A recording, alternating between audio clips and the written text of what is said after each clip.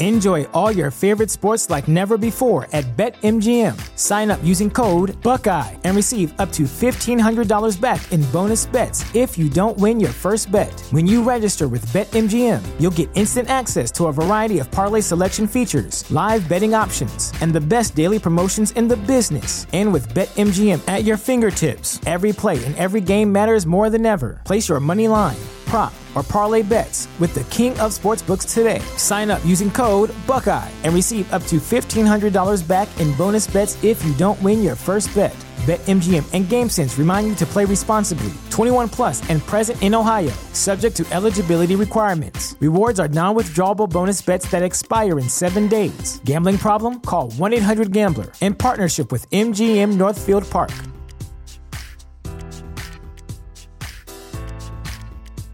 So this here's the cold opening to the episode, folks. This is the segment, this is the part, this is the moment in which I would usually tell some kind of joke or say something really stupid. And believe me, I excel at saying things that are quite stupid. But honestly, I found myself in a bit of a pickle this week, ladies and gentlemen, because I'm kind of recording this episode at the last minute. I didn't have time to go out and look for a joke. I didn't have time to scour the internet, going through all the stupid jokes that are out there, finding the choice joke that makes me laugh a little bit in my heart, and then give me that sense of joy that makes me want to share that joke with you. So I apologize. I know that in the end, the one thing that you really look forward to in all of my podcast episodes are the dumb things that I say right here at the beginning. And frankly, if you want to leave and go find another podcast, I can't blame you at all. I mean, I'll be angry and I'll probably cry a bit when I go to bed at night and toss and turn and not be able to sleep and possibly drown in my own tears. But I don't want you to worry about that. I did not have a joke for you guys today. And frankly, I am deeply ashamed. Let's just do the episode.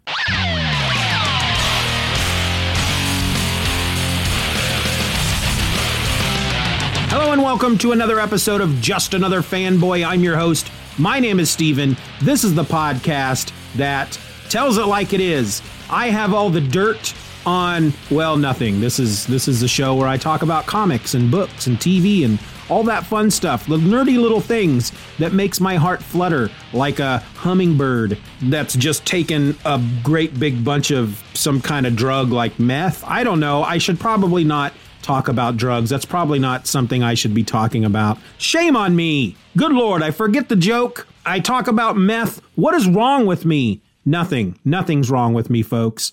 This is just how I am when I don't prepare. So, hey, WandaVision is over, right? We're all sad about that. We all enjoyed it. At least I hope we did. I know that there's a bunch of folks out there that came up with their own theories and determined for themselves how the show should end and are upset that the writers didn't consult them about the ending and didn't include certain things that they felt needed to be included in the show. I mean, I find that's a little crazy, I guess, if you want to do that. I do enjoy coming up with theories and wondering how things are going to end and opening myself to expectations. But I always find that whatever I come up with is not going to be what they come up with. And frankly, if I get it all right, I'm usually pretty disappointed. I end up sitting there going, really? That's what you went with? I mean, I thought of that. So what do they pay you guys for?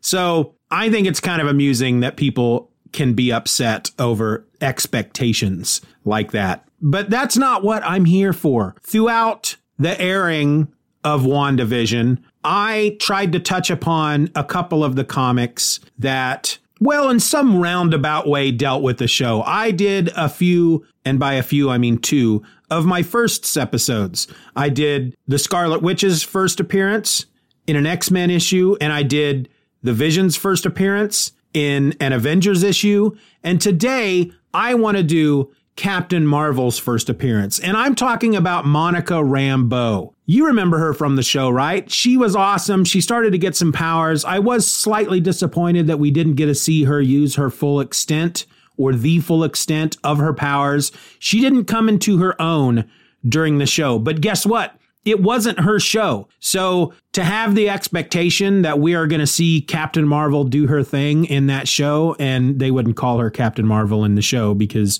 they already have a Captain Marvel in the Marvel Cinematic Universe. But we're going to see her in Captain Marvel too. I don't know what they're going to call her. I think at this point in the comics, she's called Photon. I'm not quite sure. I haven't followed her career since the 80s. But when I was reading the Avengers back in the mid to late 80s, she was one of the members of the team, and she went by Captain Marvel. And for me, she is Captain Marvel. I was not reading comics when the original Captain Marvel was around, so I was not there when he was introduced. I was not there when he died. And I stopped reading comics before the current Captain Marvel became Captain Marvel. So for me, Monica Rambeau is Captain Marvel. And it hurts me a little in my heart whenever I pick up a book and I see her referred to as Photon or whatever name she may have been given at some point in her career. But I guess it's Photon now. I'm not sure. I didn't look into it. But we're going to look at her first appearance, which actually happened in an issue of The Amazing Spider-Man. It was an annual, to be exact, Amazing Spider-Man Annual number 16. This was published on December 1st of 1982. It was written by Roger Stern, pencils by John Romita Jr., inks by John Romita Sr. The colorist was Stan Goldberg, and the letterer was Jim Novak. So we open the issue in a bus terminal. Peter is there to meet Harry and Liz Osborn. They're coming back from a trip or their honeymoon, or I don't know. It's not really important. In fact, Spider-Man, even being in this book, his part in this story, it's not really all that important either. I mean, he does have a part to play, but it could have been done by most any other character. I feel like the only reason that we are being introduced to the character of Captain Marvel for the first time in an Amazing Spider-Man Annual is because Spider-Man was probably one of their top selling books at the time. And to get eyes on a new character that they really wanted to promote, it made sense to put it into a book or put them into a book that a lot of people were reading. That's the only reason I feel Spider-Man is even involved in this in any way. So as Peter is walking through the bus terminal, he passes Monica Rambeau. He's going one direction, she's going the other direction, and his spider sense goes off. And he can't quite figure out why. He can tell that this woman, Monica Rambeau, is the reason his spider sense is going off, but he can't quite understand why, because darn it, she's just freaking hot. She's good looking. She's a babe. She's a fox. She's stunning. Why would his spider sense be tingling from a good looking babe? He just can't figure it out. Seems pretty stupid to me, Peter, that you're just automatically judging this woman by her looks. Now, yes, we know she is a good guy. We know that in retrospect, in hindsight, we know that. But for him to just assume, holy crap, my spider sense is going off. It's coming from this woman, but she can't be any kind of danger because she's a pretty foxy chick. That just seems pretty stupid to me, right? I mean, good looking people can be evil too, right? You know, it just seems dumb. But he decides to follow her. He looks at his watch. He sees that it's going to be a bit before Liz and Harry's bus shows up. So he's going to go ahead and follow her into the city. So he ducks into an alley and he changes into his costume. She's strolling along. She's not in a good neighborhood. A couple of street thugs decide that they're going to, do what street thugs do, and they steal her purse. She chases after them. They duck down an alleyway, and she just commences to kicking both their butts. Spider-Man shows up as one of them is running away, and he knocks the guy out. And then he approaches Monica from behind as she's standing over the other thug whose butt she thoroughly kicked. And he creeps up from behind her and he says, "Hey, lady, you handle yourself pretty." And that's about as far as he gets. She spins around, puts both palms against his chest, and an energy shoots out of her palms and it shoots him across the alleyway. He's dazed, stars are flashing around his head, and she realizes, holy crap, that's Spider-Man. I didn't mean to do that. I thought he was the other attacker coming up from behind me. And she looks him over and she goes, he's going to be okay. I think he's going to be all right. Then she decides, you know what? I might as well get out of this pantsuit, because she's wearing a pantsuit. She says it's all dirty and ruffled anyway from me kicking some butt. And there's a big amount of energy that makes a noise, choom, CHOOM. And suddenly she's in her Captain Marvel outfit. Basically, the pantsuit just explodes off of her, and she's in her Captain Marvel outfit. And it's kind of funny because they go out of their way a bit. I don't know that they do this as much anymore, and they didn't do it. I don't remember them doing it a lot back then either. But every once in a while, they would try to show you how it's possible that a hero can have a secret identity and wear a costume under their clothes and whatnot, because she's got these big, long, thigh-high white boots on, high-heeled boots. And the first thing she does is she crouches down and she folds the top of the boots down, because that's how she wears them as Captain Marvel, with the tops of the boots folded down. So they have these big 80s cuffs on the tops of them. Well, that would have stood out under her pantsuit. So she pulls them all the way up when she's wearing the costume under her civilian clothes. And then she pulls them down, or at least the tops down, when she's out of her civilian attire.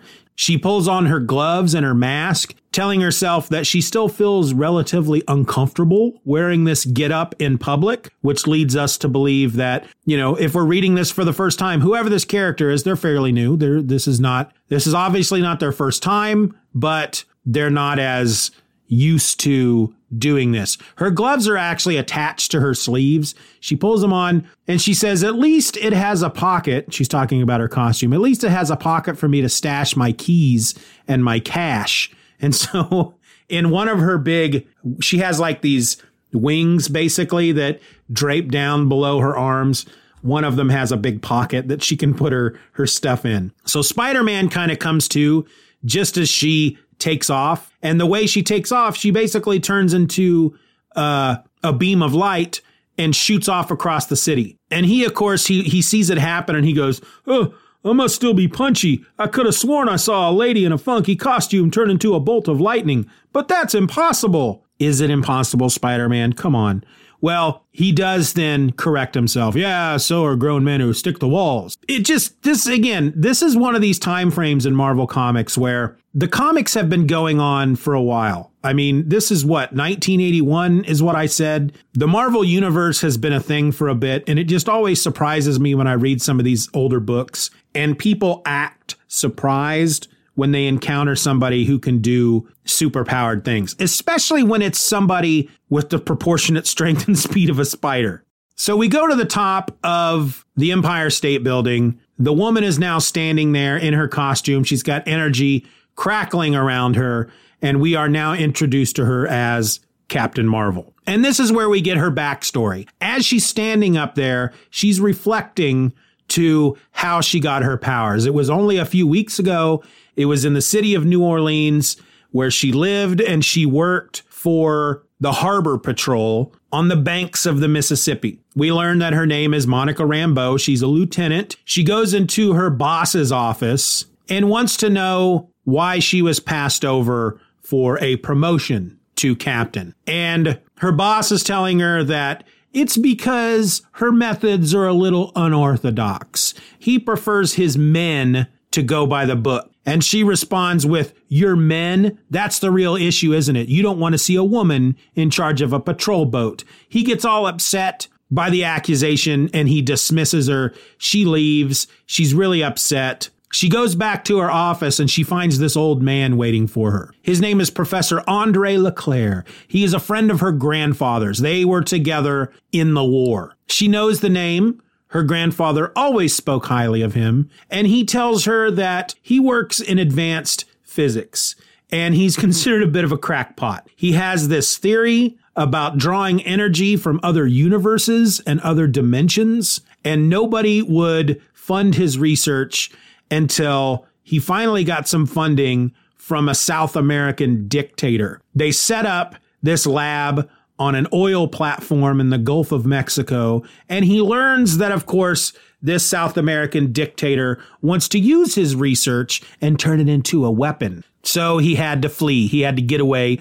He would not be a part of it. This South American dictator, however, he just replaced him with another dude, a Felipe Picaro, who was Leclerc's former assistant. And he feels like something needs to be done about it, but nobody in any authority will listen to him. Nobody in the American government, the army, whatever.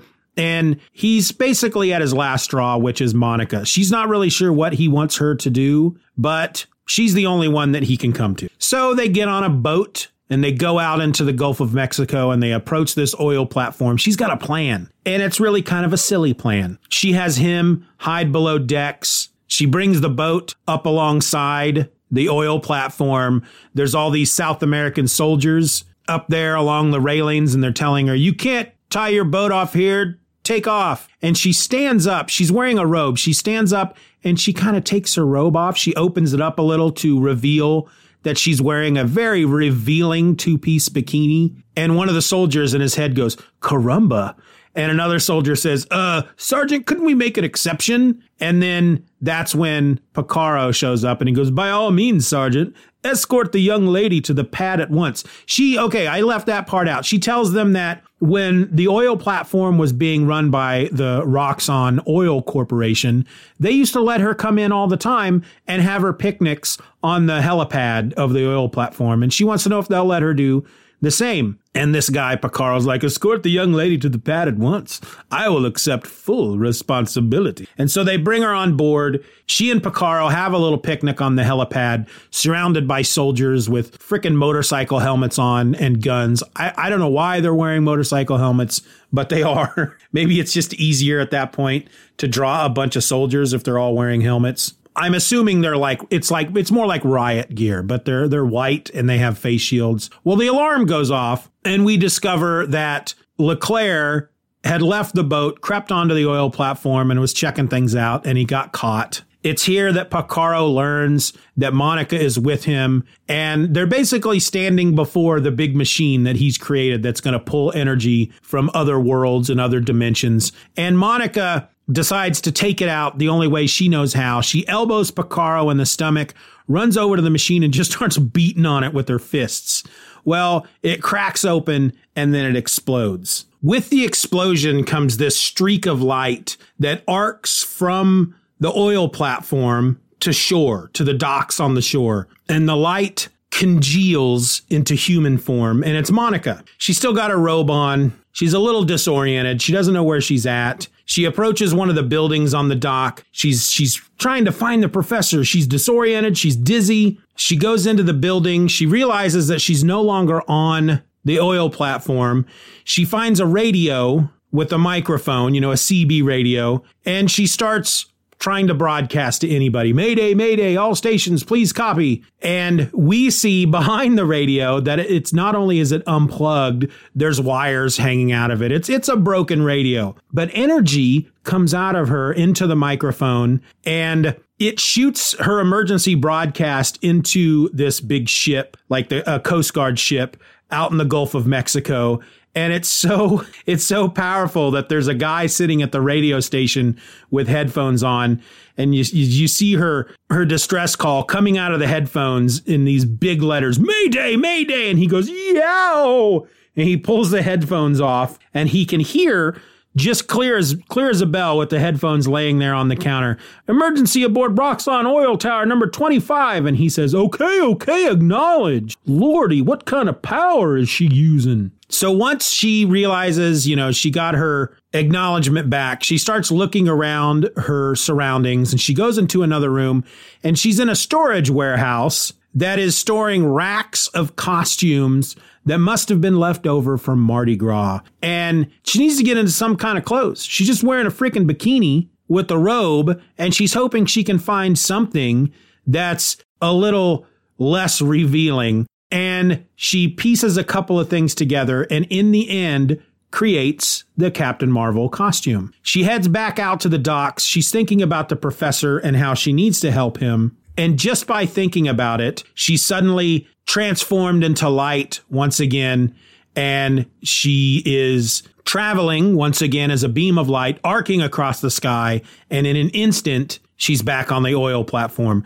There's lightning and junk shooting out of the top of the platform. There's soldiers laying around unconscious, maybe even dead. The helipad is just all cracked and broken. And she makes her way down into the room where the machine was, where Picaro is yelling at Leclerc. She sees this energy coming from the machine. It's like this opening, this window has been opened into another world where energy is coming out. Picaro shoots the professor, but doesn't kill him. She kicks Picaro once again in the stomach. She elbowed him in the stomach earlier. She kicks him in the stomach. She tries to help Leclerc, who calls her Mon Capitan. He apparently keeps calling her captain, basically, throughout this whole issue, even though she tells him she's a lieutenant, she's not a captain. Anyway, he tells her that the power's too unstable. It's flooding in from another universe. It's breaking down the wall between worlds. The hole in the air is getting bigger. Within a day, it'll be planet-sized, and then both universes will smash into each other, and that they're doomed. Doomed! And she knows she needs to do something. She doesn't quite understand what she needs to do, but because all she can think about at that point is that she needs to do something, instinctively, her body reacts, and she's sucked into the hole. And she basically, as she puts it, she feels like a cork in a vacuum cleaner. She's plugged it up somewhat, and she's absorbing all this energy. Picaro sees that it's happening and that she may be able to save the day, but he also realizes that by doing so, she's probably going to die. And so he takes another shot at Leclerc to finish him off. Monica is there in the rift watching it happen. She sees him pull the trigger. And again, she reacts instinctively, transforms into light, stops the bullet, and takes out Picaro. And she closes the rift. She saves the day. She picks up Leclerc. She's leaving the oil platform. One of the soldiers who has seen all this happen, he realizes that she has saved them. He heard Leclerc call her captain, so he starts saying, Capitan est maravilla. I think that's how it's pronounced. Capitan est maravilla. Well, 2 days later, we're back at the Harbor Patrol HQ. Monica is in her office. Leclerc comes in. I should mention that when she saved the day, it ruined her costume. Her costume is in tatters. So Leclerc shows up at her office, and he's got in a box a recreation of her costume made by Unstable Molecules. And he tells her, you know, you helped me. You said you just wanted to serve and protect. You have these powers now. I wanted to give you this costume. Now you can really serve and protect. And he once again refers to her as Mon Capitan. And she says, will you stop calling me that? You know darn well I'm only a lieutenant. And he says, oh, not in the eyes of some. And he pulls out a newspaper with a headline that says Navy investigates explosion. We see a picture of the oil platform that's on fire. And then underneath it is another headline that says, who is Captain Marvel? And he says, when the Navy got to the oil rig, they found one of the soldiers conscious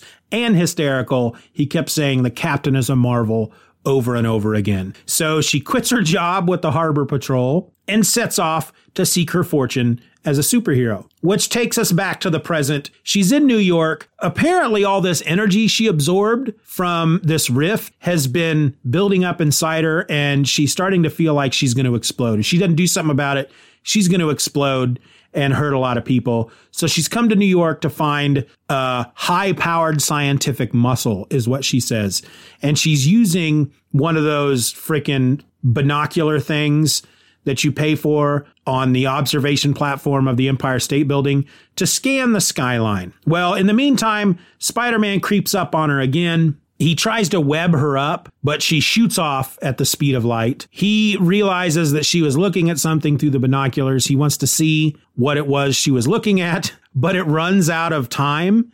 And he needs another quarter to make it work, and he didn't have any money on him. So this little kid comes up to him, and he's like, hey, you look like Spider-Man. He goes, I am Spider-Man. I need a quarter. It's important. And the kid goes, I'm not giving you a quarter. Spider-Man's not real anyway. I'll tell you what, you prove to me that you're Spider-Man, then I'll give you a quarter. So he climbs the wall. The kid is impressed, and he gives Spider-Man a quarter. Spider-Man looks through the viewers, sees what she was looking at, realizes that it was the headquarters of the Fantastic Four, the Baxter Building, and sets off to stop her because he thinks he still thinks at this point that she's a bad guy, even though she's a foxy chick. Captain Marvel shows up at the Fantastic Four headquarters, which looks like some big battle had been waged there. Everything is in shambles. They don't explain it, but they tell us to check out Fantastic Four number 242. She runs into the thing and she explains to him what's going on, and that if she can't get rid of this energy, she's going to explode like a 1,000 megaton bomb. And he's like, holy crow, that's enough to flatten a city. And he tells her that Reed, unfortunately, is on vacation, but maybe the Avengers could help her. He goes to a control panel.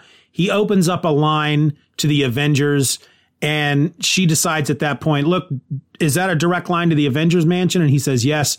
And she goes, okay, well, I can be there quicker. And she turns into radio waves and travels the line to the Avengers mansion. Just as she leaves, Spider-Man comes in. The Thing tells her that she's gone to the Avengers mansion, and he hopes that they can help her before she explodes. He's like, holy crap, she explodes? And then he takes off to stop her before Ben can tell him, come back inside, you idiot. She ain't no menace.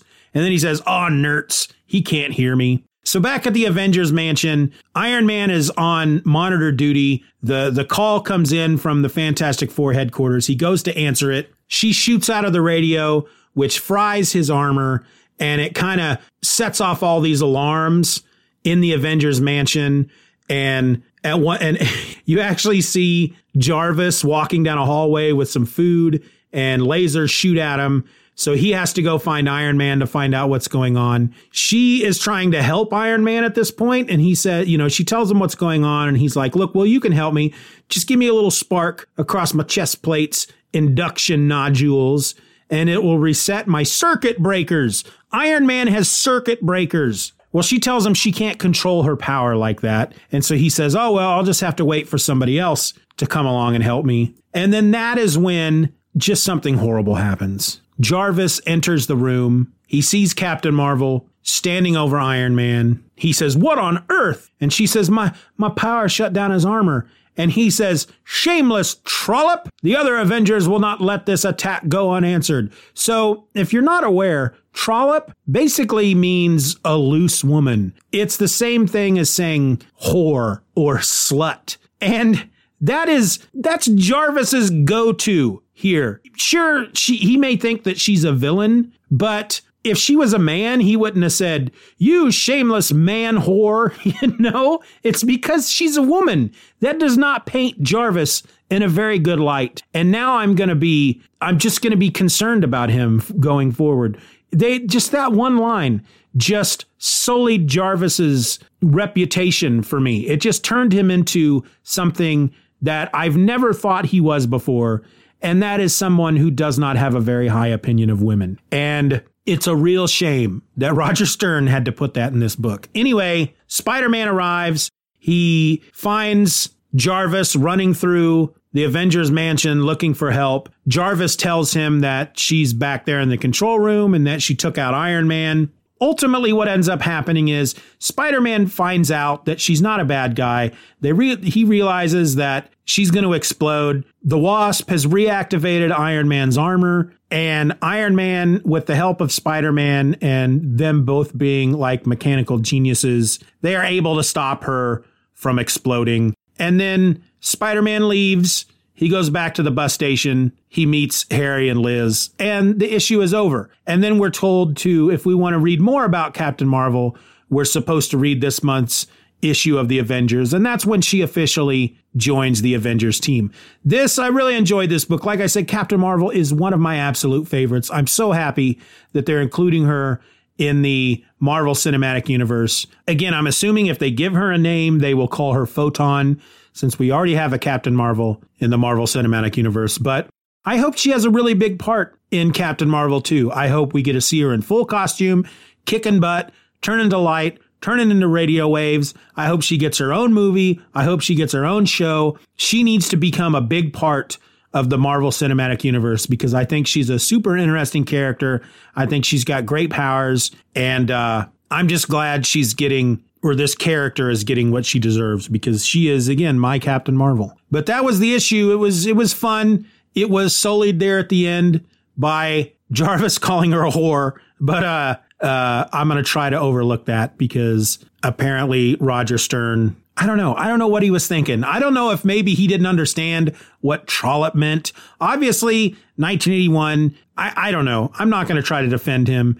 It was a stupid thing to do. It was a stupid line. It was just a horrible thing to put in a comic book. If he had burst in and said something like, "You evil doer, you stupid person, you freaking maniac," something like that, I would have been fine. But shameless trollop, not cool. Not cool at all. But what are you going to do except spread the word that Jarvis is part of the problem? That's it. That's my episode, folks. I hope you enjoyed it. Be nice to each other.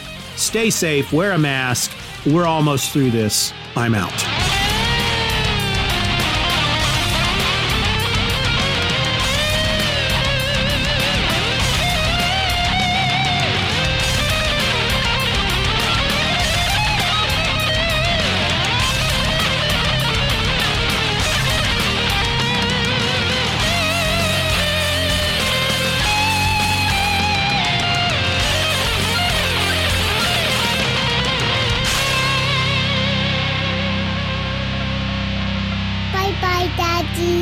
Bye-bye, Daddy. Good job.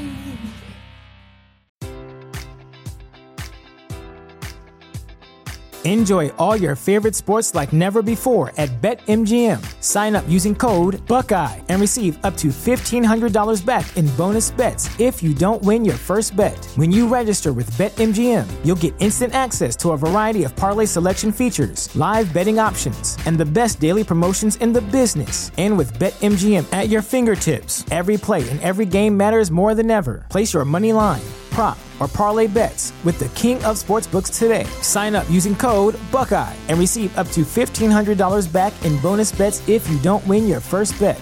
BetMGM and GameSense remind you to play responsibly. 21 plus and present in Ohio, subject to eligibility requirements. Rewards are non-withdrawable bonus bets that expire in 7 days. Gambling problem? Call 1-800-GAMBLER. In partnership with MGM Northfield Park.